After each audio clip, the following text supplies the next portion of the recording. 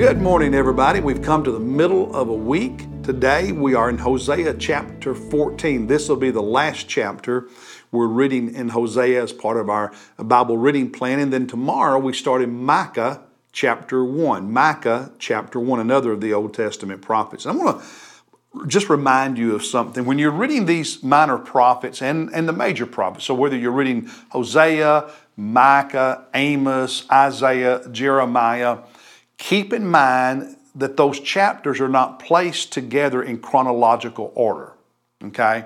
What you have in these prophetic books is a collection of their messages, their sermons, their visions.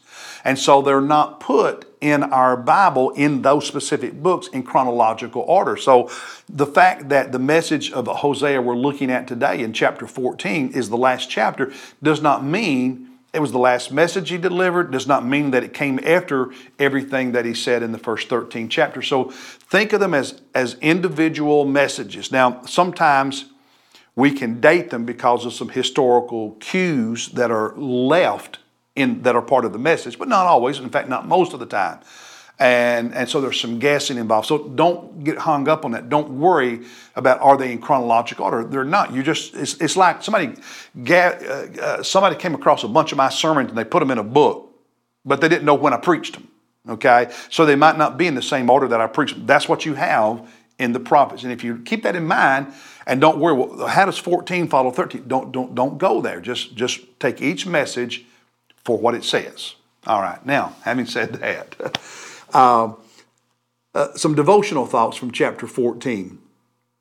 One is, it really stands out to me in this chapter how God has this deep longing to forgive us, to heal us, and to bless us. That's how he felt toward Israel, and it's how he feels about us. Look at verse 2.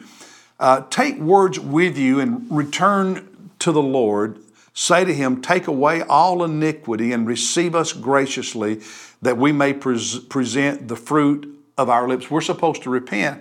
But what that verse is saying, the prophet on behalf of God in verse 1, return, O Israel, to the Lord your God.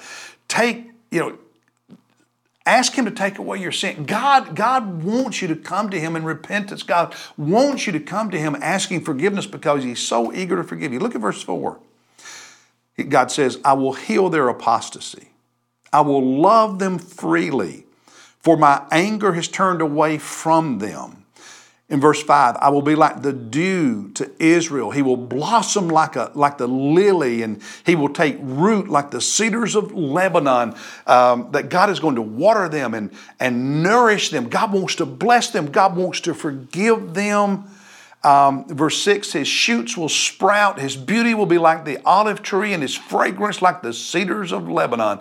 Wow, God has this desire to forgive, to restore, to heal, to bless. He longs to do that for us. But for that to happen, we have to repent of our sin and change. That's, in verses 1 and 2, Return, O Israel, to the Lord your God, for you have stumbled because of your iniquity, your sin. Say to him, take away all my iniquity, all my sin, and receive me graciously. There has to be repentance on our part. And he's saying to them, to Israel in particular, don't depend on your political alliance. In verse 3, Assyria will not save us. That's what they need to say to God. Nor will we say again, O God, to the works of our hands, our idols. God is calling them to repentance, and he's saying, listen, when you come to God, you got to stop calling on your idols. You got to stop it. You got to repent and change. You can't turn to the idols anymore. And they had been making an alliance with Assyria, thinking that would cause Assyria not to attack them. It didn't work. You remember World War II? We were in conversations with Japan. What did Japan do? Surprise attack? Well, guess what? Assyria came against Israel anyway. And so God is saying, if you're going to repent of your sin, Israel, stop depending on this political alliance because it's not going to work, and stop turning to and praying to your idols. Repent of your sin and change your behavior. And when you do, I'm going to bless you, forgive you, heal you. So when you and I come to God, we've got to stop depending on everything else. Stop making excuses. Stop disobeying God. Repentance for forgiveness means we change. It's not just I'm sorry. We repent, we turn, we change. Another devotional thought is that sin's going to trip us every time. At the end of verse 1, he says, you have stumbled because of your iniquity, because of your sin. Down at the end of verse 9, the very last phrase in the book, but transgressors, sinners will stumble in them against God's law. Another devotional thought is that sin will trip you up every time. And when it does, you've got to repent and come to God, and you've got to turn from your sin, ask God's forgiveness, but change. But ultimately, that's a choice we all make. In verse 9, the beginning part of it, whoever is wise, let him understand these things. Whoever is discerning, let him know them, for the ways of the Lord are right, and the righteous will walk in them. See, here's how you know somebody has really repented.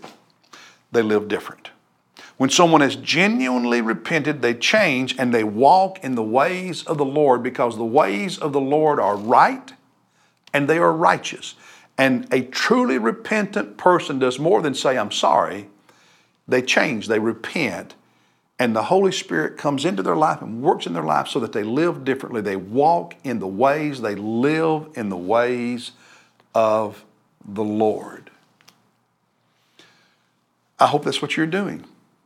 That you're asking God's forgiveness, and when you find sin in your life where He points it out, you turn from it and you walk and live in the ways of the Lord. That is what God wants for you, because He wants to bless you so much. But you've got to come to Him in authentic repentance. I hope you'll do that if you haven't already. God bless you. I'll see you tomorrow as we start in Micah.